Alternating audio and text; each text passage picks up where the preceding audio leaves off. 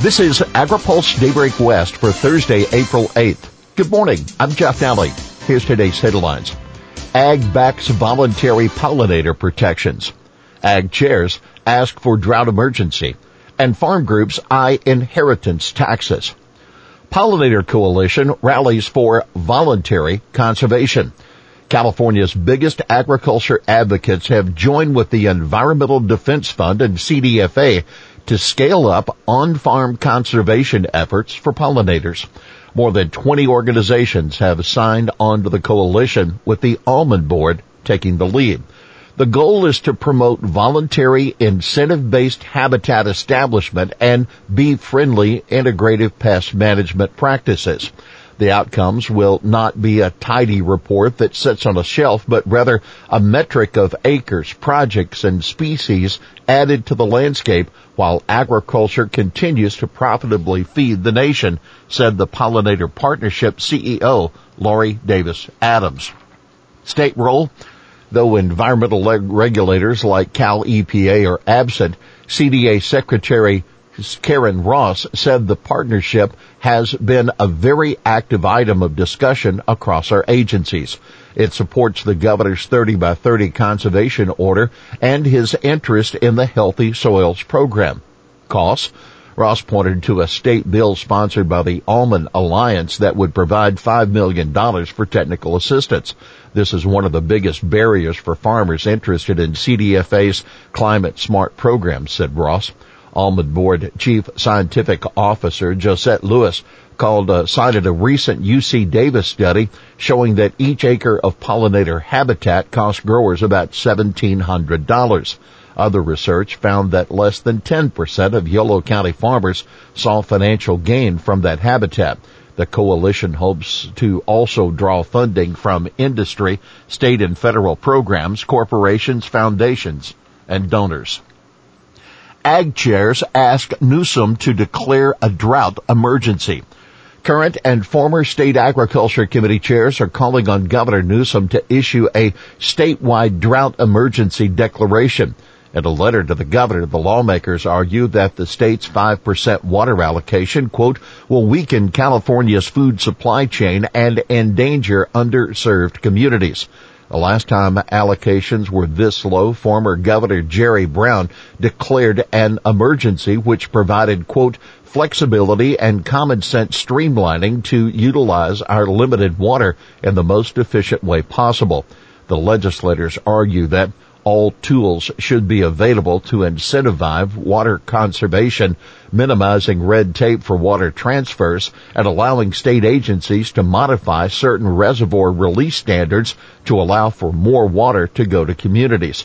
They also ask Newsom to allocate a portion of the state's budget surplus as financial assistance for farmers who are expected to lose more than $7 billion in annual revenue due to cuts expected in surface water and groundwater access.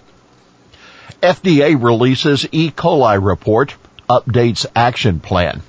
FDA this week took 2 actions aimed at preventing future outbreaks of foodborne illness from leafy green vegetables. It released its investigations into a 2020 E. coli outbreak and updated its action plan for preventing the related toxin from landing on vegetables. The investigation connected the fall outbreak, which sickened at least 40 people, to the Salinas Valley, where 2 previous outbreaks also originated.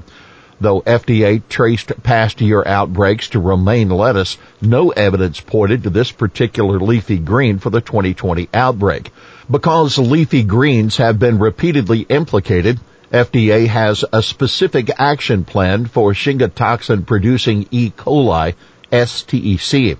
Revisions to the plan include more public meetings and online tools with details on risks and prevention strategies, closer work with chemical suppliers and water users, and more sampling, especially of romaine lettuce. CDFA is helping coordinate a California longitudinal study led by the FDA Center for Food Safety and Applied Nutrition, the UC Davis Western Center for Food Safety, and an industry advisory group. Analysis. Ending stepped-up basis would bite. Proposals to eliminate the step-up in basis for inherited assets could have heirs of farmland facing significant tax bills, according to an analysis by the American Farm Bureau Federation and the American Soybean Association. Based on change in land value since 1997, heirs might have to pay capital gains taxes of more than $1,000 an acre in at least 5 states. That would include California, Delaware, Illinois, Iowa, and New Jersey, according to the analysis. With the step up, inherited assets are taxed based on the value at the time of death rather than when the asset was originally acquired. Now, keep in mind, a proposal by a group of Senate Democrats would eliminate the step up in basis and tax at death any unrealized capital gains of more than $1 billion. By the way, Representatives Jimmy Panetta, the California Democrat, Jackie Walorski, a Republican from Indiana, have reintroduced legislation that would help protect family farms from having to pay estate taxes.